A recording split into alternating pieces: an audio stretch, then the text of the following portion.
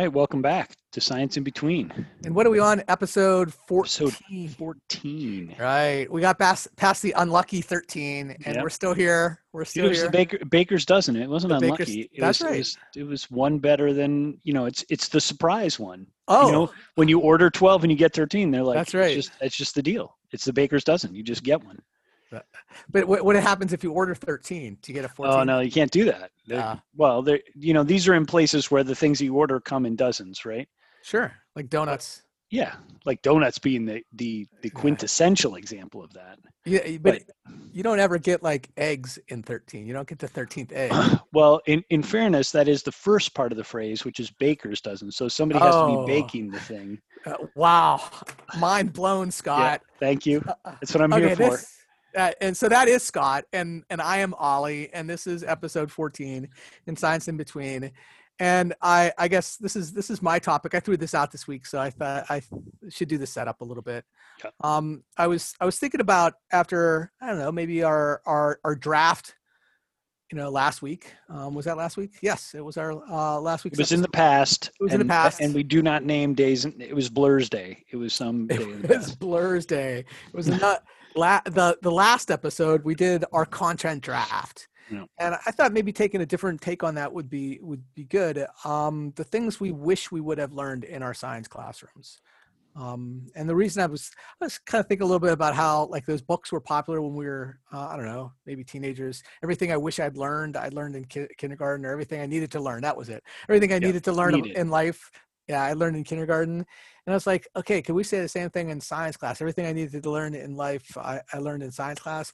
Maybe, but what are some of the things that we wished we had learned in science class that we didn't? And I think just to kind of put some boundaries on this, probably don't need to talk about like things that don't relate to science, right? I wish I would have learned,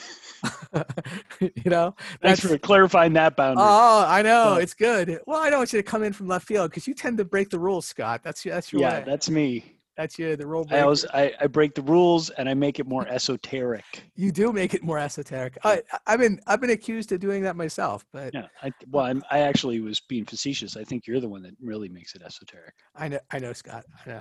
I make up words. You make it esoteric. Well, there you go. All right. So I guess I'll throw something out. Okay. All right. Very good. Very good. I'm gonna throw something out. I think the big thing for me was when I got to college. And I started, maybe not my freshman year, maybe more my like sophomore year in advanced classes. I started to realize that science wasn't this discrete subjects that we were presented with in, elementary school, middle school. It's like, physical science over here and biology over here and earth space science. And I think as you get further along in any of the sciences that you realize how interconnected these things are. And I wish at some point, and this is, I guess, a flaw or one of the criticisms we have of science education is we use this sort of like layer cake model, right? Is that we kind of keep them as discrete subjects and we just kind of layer them on top of each other, when we could probably be teaching this in a more integrated way. But I think that's one of the challenges for me is looking back, and I saw physics as something completely removed from chemistry and completely removed from biology when there's so many interconnected concepts there that are worth studying. So I think, and you felt like you got that sense when you got to undergrad? Probably in more by advanced classes when I started to have the opportunity. I mean, I to a degree, I guess. I didn't see much biology in my statistical mechanics class, No, surprisingly, or your non-Euclidean geometry class, not much biology there. No, but I think that there were times when I started to see when I would start studying something that I realized, oh, I need to go into this other domain that I really was almost like a foreign exchange student in, right? I was going into this other like content area where even though I was a science person, I was just like, fish out of water in that area when, these things can be taught in a more connected way. And I just didn't ever experience that.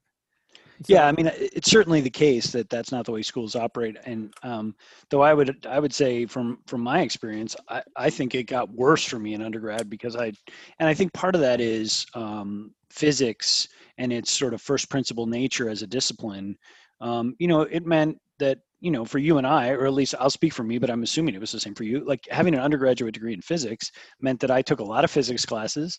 I took a lot of math classes. Yeah. I took no chemistry classes. I took no biology classes. I took a geoscience class because I was interested in it and I was living in the Rocky Mountains, and it was like, that should be a thing that maybe I'd be interested in. That's the only class in science that I recall taking outside of like physics and math.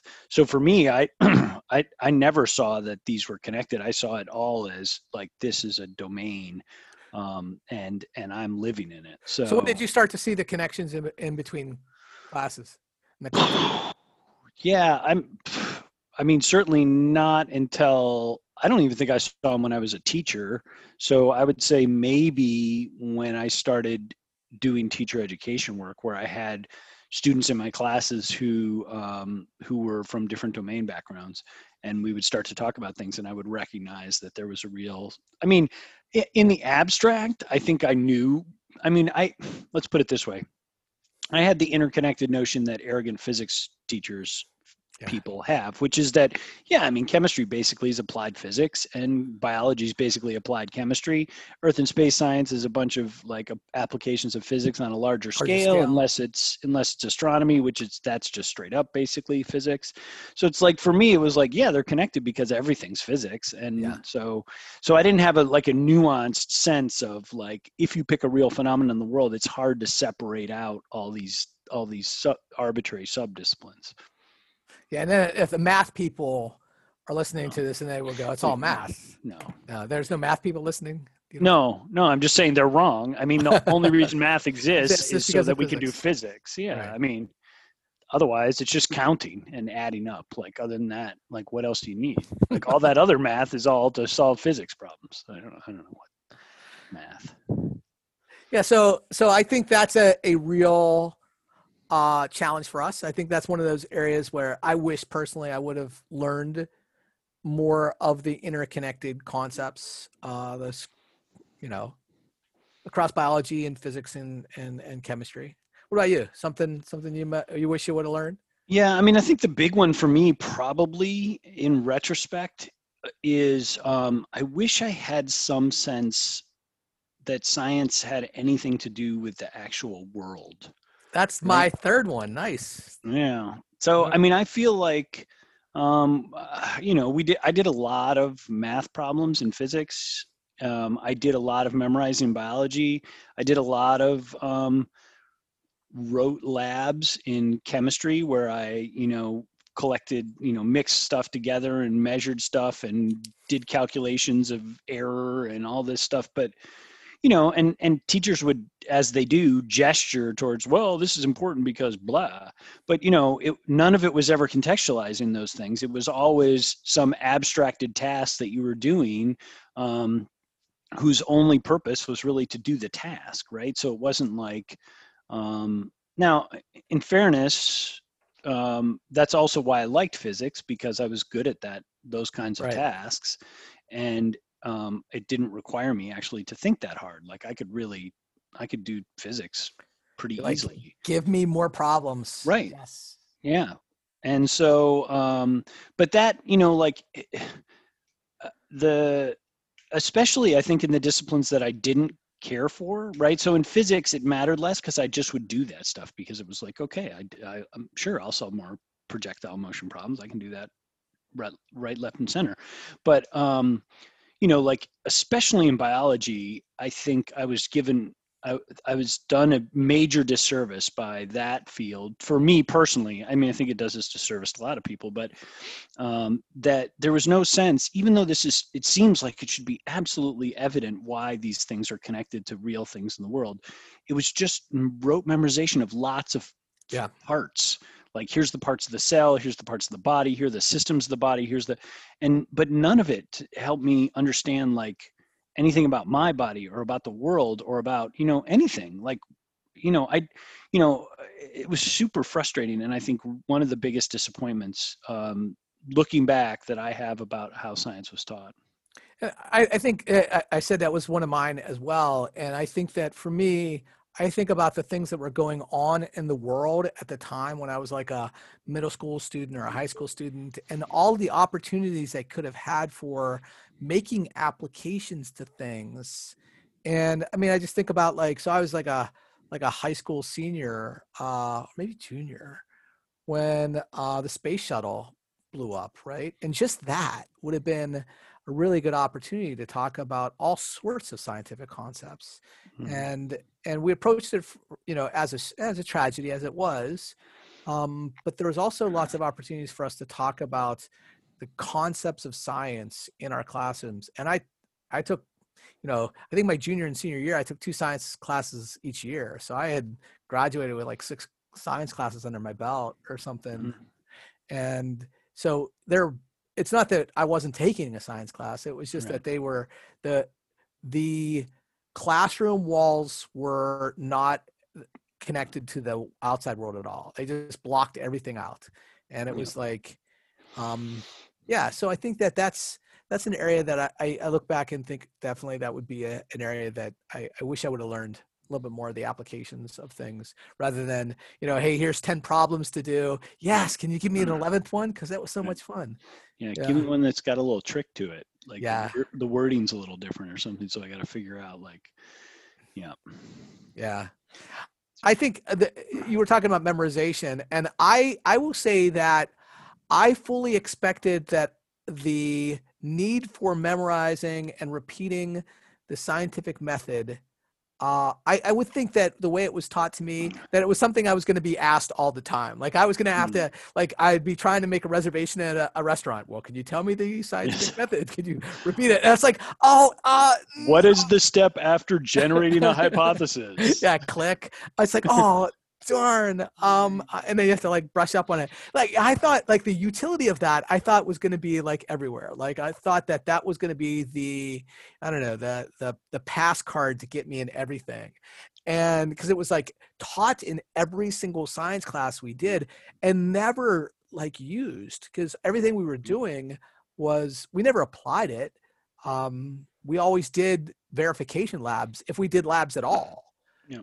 And sometimes they would call things in that a hypothesis, right? Yes. But they were more not asking you to do the process of writing a hypothesis or making a prediction. It was all about like, did you get the answer that we wanted you to do? Like, what's the point of it's basically, instead of saying, what's the hypothesis? What's the point of this? Why are we doing this? Yeah. Well, it was always to prove something, right? It was always to prove that this law is right, or to prove that, which science doesn't do, right? Science doesn't prove stuff. Right. Yeah, and the irony is like, it's not really a hypothesis because you could get it wrong, right? Like you could have the wrong answer for what's the hypothesis, and that's not a thing in science. Yeah. Like you can disprove a hypothesis. In fact, that's really what science is about, right? Sure. But in a priori, you can't say that hypothesis is wrong. Like you can't say that, right? That's the whole point of science, is that you're hypothesizing things that you don't know, and then you're collecting data to decide whether that hypothesis holds or does not hold. Right. But yeah. So irony of the scientific method. The scientific method, like I said, I thought that was going to be something that was going to have much greater utility than it proves to be. Like, I don't think it was in my college classes was ever something I talked about. Like in the research classes I did, it was much messier than that. It was never what is the hypothesis? It's just like you kind of do it, and it's much more of an, organic, non-linear process than, like whoever. Yeah. Well, who wrote down the scientific method, right? Are you familiar with that? Oh no, this is fascinating. No, tell me more, Scott. Okay, Ollie. John Dewey is the one who named. Oh, really? Yes. Oh. So that's the other irony of this whole thing is. And I'm a John Dewey fanboy. And well, as you should be, because the point is, this is the same as what happened with like, Toulmin and argumentation, right? So you get these philosophers, and they write a description of a practice, basically a discourse practice or a community norm, or however you want to describe what these things are, right? And they try to, from an analytical point of view, from a philosophically analytical point of view, they try to characterize it, and then people turn those things into rules. Like that thing, that need, or that thing that people do is a chronic problem in education, right? Where they take something that's meant to be analytical and descriptive and turn it into a rule that right. that then gets used as a bludgeon, right? I mean, my famous, my example of the most famous of these, I think, is the multiple intelligences. I mean, poor Right. Howard Gardner, right? He was not trying to say like you only get one of these, and Yeah. you got to figure out which kind you are. Like, you know, if people understood what he was trying to do, we'd be in a much better place in education. But it turned into this bludgeon of these. This is the way kids are, right? And we're going to bucket them. Right. Like Put them in a bucket. you're 10% of this and 20% of that and 50% of that. And then people start saying, well, I'm not a visual person, I'm a kinesthetic learner. It's like, no. Can we stop this before I have to reach over there and slap you in the face? But that idea of like, okay, we have a thing that's laid out. We've built ourselves a hammer. We got to go pound some nails.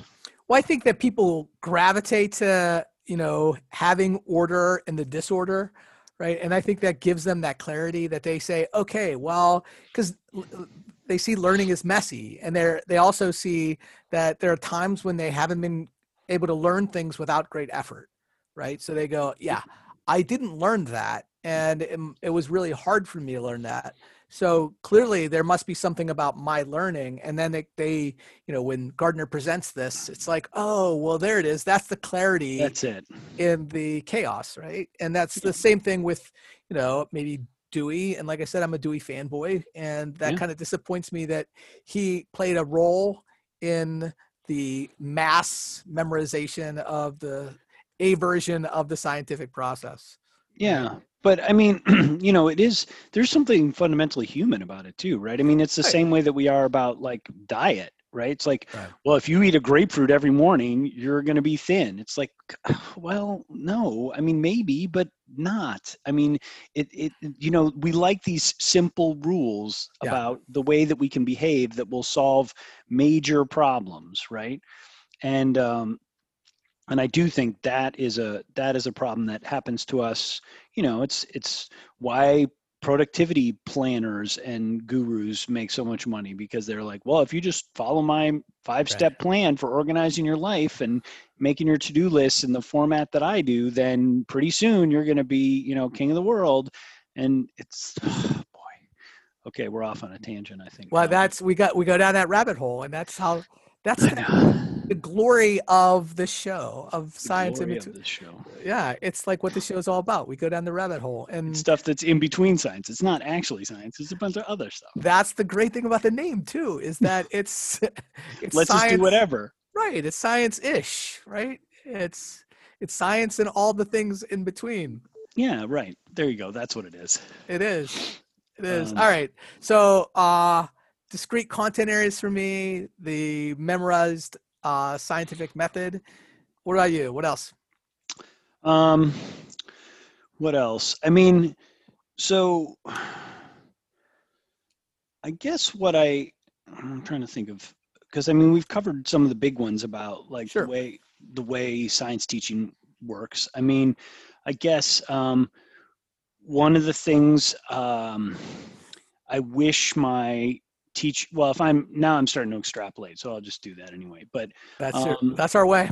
That's our way. So I wish that my science teachers would have taught me that my own ideas about science are useful, right? So that is not a thing that is done in schools, which is to say, the only useful ideas in the classroom are the teacher's ideas, right? So the teacher has the correct ideas, and it's the student's job to gather those and remember them. So individual students, whatever their thinking is not not useful, right? And we've talked about IRE and how that plays out. You know, this idea of like teachers ask questions that they know the answers to. The students either get that question right or wrong, and then they're evaluated by the teacher and it moves on, right? Well, all of that is about the idea that your ideas, unless they match my ideas as the teacher, are not valuable and they're not really necessary, really. So this IRE stuff is really a sort of theater that we're going to perform to make you feel like, you know, to feel good about yourself, frankly. Like a lot of the reason I like science is I got positive evaluations for my answers to those questions, right? And a lot of the people that were friends of mine who didn't like science, it was the reverse for them, right? Either because they couldn't do the math, or they couldn't remember memorize the stuff because it was too strange or esoteric for them, or whatever it was. So I was always, that kid was like, ooh, I got my hand up. I got my hand up because I know the answer to this one, and you're going to call on me, and then I'm going to have it. And so I think all that said, I still would have liked to have known that, because I think that's important as a future science person to understand that, like, these ideas came from somewhere, and the reason they came from somewhere is because people were allowed to think that their thoughts had value. Yeah, it's funny that you talk about it that way, because I have a friend's daughter, a friend of mine. His daughter is taking a physics class right now. And so I'm always asking, how's it going? What are you learning? And so she's a junior in high school, and she says, she comes to me the other day and she says, Ollie, I hate physics. I hate it. And I go, I can help you if you need help. And she goes, no, I just hate the class. And I go, well, what do you need help with? And she's like, well, I raised my hand and I got 3 questions wrong in a row. I am never raising my hand again in that class. And so that's just exactly how, you're framing it, is that this student, and she's a math science kid. This is a kid who, gets math. And I think it's one of those things, had it been taught differently, she could easily become a physics person or be a science person. But what she's doing now is she's not getting she was at the E stage of the IRE. She didn't get the E, and she now got the N. She got the N. Nah. And now she's seeing herself as incapable of that, right? Yeah. And I think that's the bad news. Right. And so instead of the teacher asking, so why do you think that? Or what, like, because there's, something there, right? The way that she sees the world could actually be maybe fertile ground for helping her understand physics, or helping her, explore her ideas. Instead, it was, nah. Right. And it could help other kids in the class understand their ideas, and it could actually help the teacher understand their own ideas about this stuff, right? I mean, you and I talk about that.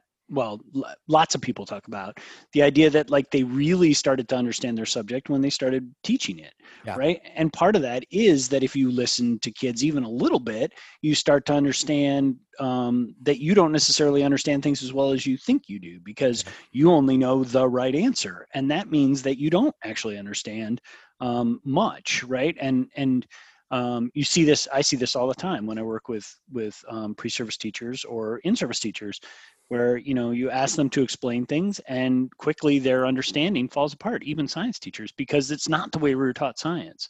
So I think, my daughter's taking physics right now too, and I'm helping her with that to the degree that I can. And she's a math science person. Like, her goal right now is to become a physician. So she's more of a biology person, but she's definitely a science person. But this idea, like this, it's so toxic, this idea that you're not that kind of person, right? That you're not a physics person because you get 3 answers wrong. And that, like, that's exactly the downside of this. Like, what do you do if you don't pay attention to kids' ideas? Like, you take away their ability to identify with this area, to care about it, to have agency in this area, to even feel like they have power to act. And I think that is just an incredible disservice, because there is no such thing as a physics person. Right. But what she's saying is, my teacher has in their mind, and I'm guessing it's a he, but maybe not. has in mind what a physics person is, and they are expressing that through their evaluation of my ideas. Yeah. And that a physics person is the person that knows the right answer, when actually it turns out that the best physics people are exactly not those people. They're the ones that don't know the right answer, but they want to know what the right answer is, and they get to do that by investigating things that they don't understand, and that leads to all of us being able to understand better, right? Like it's not that tenuous an analogy to say, like, when you do this to kids, you're doing actually the antithesis of what science is about. I think that brings me to the one more thing on my list of what I wish I was taught in science, my science classes. I think it's going to be a kind of a long way to get to the point, but that's unusual for us. We're right direct, very direct. I've been making a lot of ice cream about the last 2 or 3 years. I make ice cream, especially over the summer, and I've gotten pretty good at it. But I follow a same base recipe for ice cream making, and when I deviate from that, sometimes I screw up. Because here's the thing I don't understand is I don't understand the milk to fat to cream to sugar ratio and all this.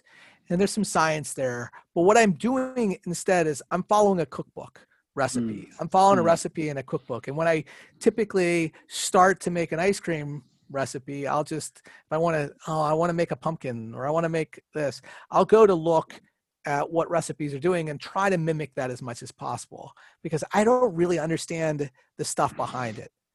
And I think that if I really want to learn to make really good ice cream, I got to get better at understanding the stuff behind it. And I think that that's something, we got a lot of cookbook sort of labs, verification labs that I can draw upon. When we were doing labs in my middle school and high school experiences, there were a lot of cookbook labs, step-by-step processes. Not very many were open-ended, if at all, if I can remember any of them. And none like really gave me the opportunity to start to develop my own questions, my own processes for studying something. Or there was never an opportunity for me to, develop my own questions of things that I thought were important. And so when I was eventually at the point where I could do that in some of my upper level physics classes, I didn't know what to do. I didn't know what to do or how to do that. And so what I ended up doing was looking around for, okay, I want to study this, and how do I do that? And what are some other things because I didn't ever develop those skills. So I know that's kind of a long way around to get it, but I was thinking about how the one thing I wish I would learn now is to move from that cookbook recipe to something more open-ended with my ice cream making. And the same thing I think it was true of my physics and research acumen. Very nice. Look at that. It's not a made-up word, but it's a good word. It is. I was getting esoteric there. You were, just for a moment. That's I think number 5 that we've dropped esoteric in this episode. Yeah. Now, number 6 now. I don't think you can count that one. I don't think that's like defining a word with the word. You don't get to count it. So. Yes. Yeah. Do you have anything else? Anything else on your list? Because I hope that people listening to this they don't think that we're like bashing science teachers. I think I'm just reflecting on my own experiences and just thinking about the things that I wish would have happened differently. And I think that's the same way. That's the way I like to frame it, rather than bashing anyone's practice now.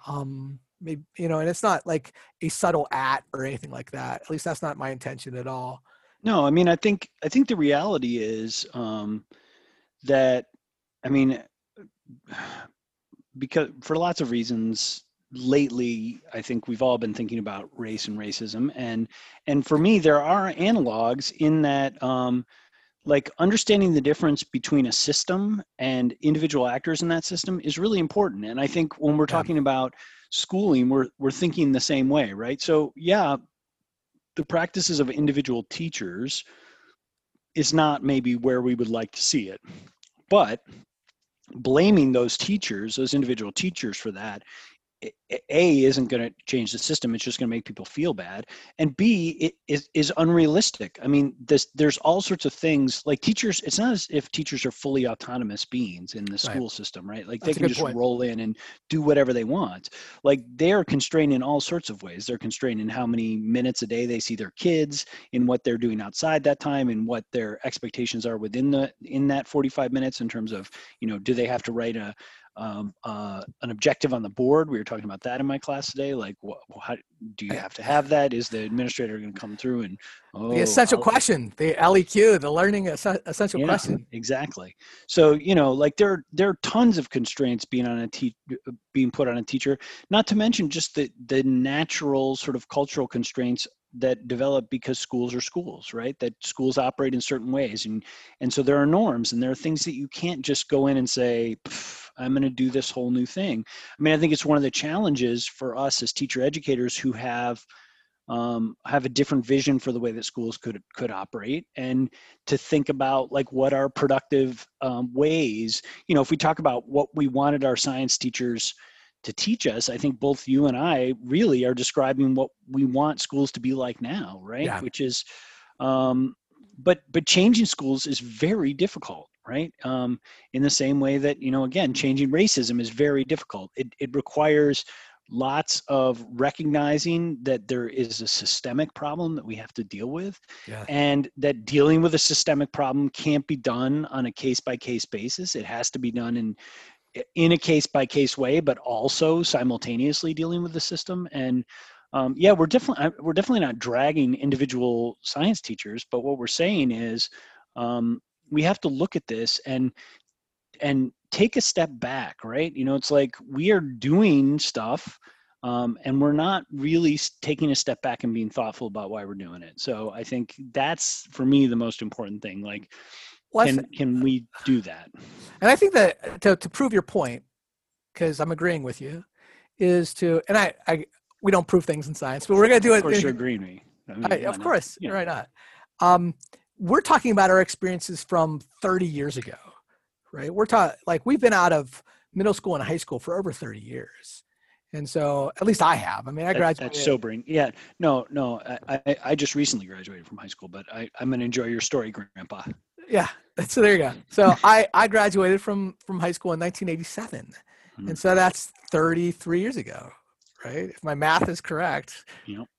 And with that, some of the same challenges I had as a middle school and high school science teacher, a science student, are still here today. They're still pervasive.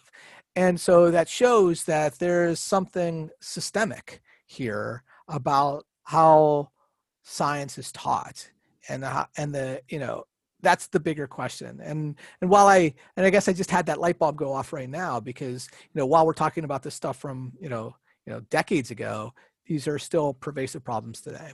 Yeah, so. And that you're exactly right, and that's a perfect symptom of a system, right? Which is to say that, I mean, I graduated from high school in 1985. So look at you. You're the old guy. Yeah. Well, we knew that. Yeah, I know. I don't know if the listeners did. So no. Well, now they do.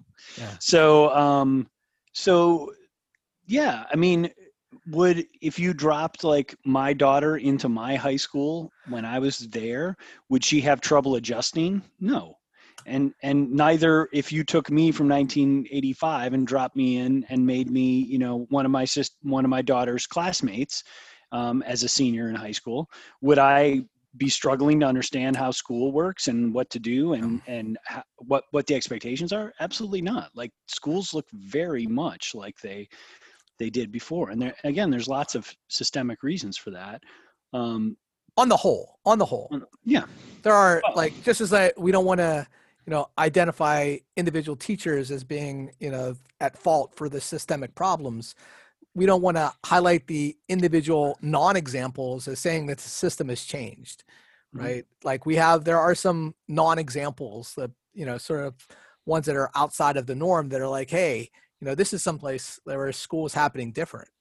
Yeah, but that was happening also when you and I were in high school. It just wasn't happening in the high schools we were in, right? And I mean, to be fair, there has been progress. I don't want to make it sound like, I'm just saying in general, the pattern of schooling hasn't changed much. I do think like things like the NGSS or the, if you compare them to the National Science Education Standards that were from the 90s, that would have been, things that were impacting me, As at a least teacher. as a teacher. Yeah. Like those things are improvements. Like schools look, if you go back to 1950 or 1960, like schools have moved. It's just, it's a giant ship and it turns slowly. And so, that's frustrating for us as people who want to see schools look different. But there are also reasons for that, right? Because if we let schools change quickly, if systems change quickly, then you get a lot of whiplash in schools, and pretty soon people would be exhausted with that too. So, so I don't know. It's a hard problem. But, yeah, it is. Yeah, And fortunately. that'd be a good transition point. It's a hard problem for us to Yeah, talk about the joys of in our world. joys. Yeah, The things that are bringing us joys. joy. And we should keep track because we always get to this point and it says, whose turn is it? And do It's you have some? always your turn. It's easy to remember because it's always your turn, Why Ali. is it always my turn? Because you I need don't the know. time to think about it. Maybe, but That is it. Because I no, always come. I but if come I to. listen to you, then I don't get that time to think because I'm like, oh yeah, Ali's got to. Yeah, Okay, but I come to class prepared, Scott. That's how yeah, I am. right. And that's not how I am. I'm definitely like a fly by the seat of the pants guy. So I come in and I'm like, let's see what Ali's going to drop, and then I'll just play off that. And Well, I right. will say, my joy is, and when this episode drops, it's probably going to be nearing the end of its season. But the newest season of Fargo is awesome. I saw the movie, and this season's. I mean, the series is kind of loosely based on it, uh, very loosely. I think in this fourth season. Is it the fourth season or fifth season? It's whatever season it is now. And it's strayed a good bit from this, this murder mystery set in Fargo, North Dakota. This season's set in 1950s St. Louis, Missouri, or is it Kansas City? It's someplace in the Midwest. Why is it called Fargo? I don't know. Okay, Yeah, so it's kind of like that. What they're doing now is sort of like the American Horror Story. Mm-hmm. With American Horror Story, they take, each season's a little different with some of the same themes. I knew that. I just didn't realize they. Well, Fargo's kind of doing the same thing, and they settled in the 1950s, and it's I think set in a week in this city, either Kansas City or St. Louis. I should have prepared more. Mm-hmm. But the reason what drew me to it, because I hadn't watched the other seasons, is Chris Rock and Jason Schwartzman is in it, and I love Jason Schwartzman. He's just awesome, and he's a great actor, and he's in a lot of Wes Anderson movies, which I'm a fan of Wes Anderson, and so I was like, okay, I'll give this and it's a mob movie in which Jason Schwartzman, he's the head of an Italian family. And then Chris Rock is, the head of another crime family, and the two of them are sort of like having this battle, and it is so quirky and interesting and awesome that I highly recommend it. And I just watch it, and it's just so good. And so it's on FX. We watch it on Hulu, so FX on Hulu, and FX has been making some really good stuff. So if you haven't seen Miss America earlier in the year, check that out. That was in a pretty awesome series too. So definitely. And so this is season 3 or 4? Well, as you're checking, I will look to see. I'll do some. Okay. As you share yours, I will do some sleuthing. You'll sleuth around. Yes. Okay. So while you're sleuthing, so I'm going to pick a TV show as well. Even though I don't even know what that means anymore, I will pick a serialized video-based piece of media. And the thing that I'm going to choose is Watchmen, which is on HBO. And it's an oldie in the sense that it's been around for a while. But the reason I'm choosing it and the reason it brings me joy is that my family and I were watching it together, and we actually finished watching it this past weekend. So we like started watching it in I don't know, maybe the before times, January, February. And because I was really excited about it, I really wanted to see it. I'm a comic book nerd. It's a comic book show. What? Comic book Yeah, nerd? I know, it's true. And so I was like, I heard such good things about it, um, and it was so timely thematically, and it was really, so I was like, I'm really fired up about this. But I don't know if you have this problem, but we have this problem in my household, which we have 4 people, and depending on the configurations that show up on any given night, we have it reduces the choice of movies that we, or whatever, Right. that we can watch, right? Because it's like, oh, we can't watch that because this person isn't here and they want to see it, or we're in episode 3 of that series that we're watching in this configuration of 3, and there's a configuration. So Watchmen was like that, in that it required all 4 of us to be present, which sometimes can be very hard. And it's tough. It's not a happy-go-lucky show. It's a little weird. And so some nights, even when the 4 of us were together, it was like, man, we're not going to do that. So I am really pleased that we finally finished it, and I would highly recommend it. It is weird. I don't think you have to have read the comic to enjoy the series, though I think if you've read the comic, you get more out of the series because you recognize a lot of the callbacks and the characters but it is a sequel to the comic book, so it happens afterwards.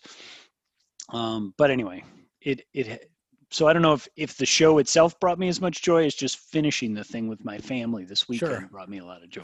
And I have to say, I started that, and I was a big fan of the comic book when I was a kid, and I was not a big fan of the movie because it was a very weak adaptation of the book.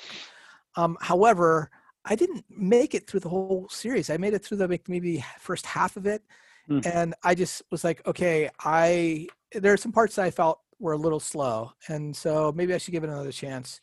After doing some fact checking, this is the 4th season of Fargo. It is set in Kansas City, Missouri. And so there you go. Check it out. Yeah. There you go. And I think I said Watchmen's on HBO, but it only has 1 season, and my understanding is there will not be sequels, or if there will be, it won't be under the original producer who made it. So it's Damon Lindelof, is that right? Lindelof? Yeah, the guy, he did Lost, and something else that I'm blanking on. But yeah. One more comic book reference in this. We're on episode 14, and probably we still have like a ding, comic book reference. I mean, between comic books and podcasts, it's sort of our core competency. Like, we're right in that. Yeah. You just nerded out a little bit right there. And that's a good way for us to put a sort of like period at the end of our episode today. What's your core competency? Yes, that's it. And that could be the name. Okay, it could be. Right. Show me your core competency. Oh, wow. Look at you. There you go. Right. Sneaking in at the end. There. Done. All Ding. right. All right. Well, hey, see you next time. Yep. In between. See you then. Bye.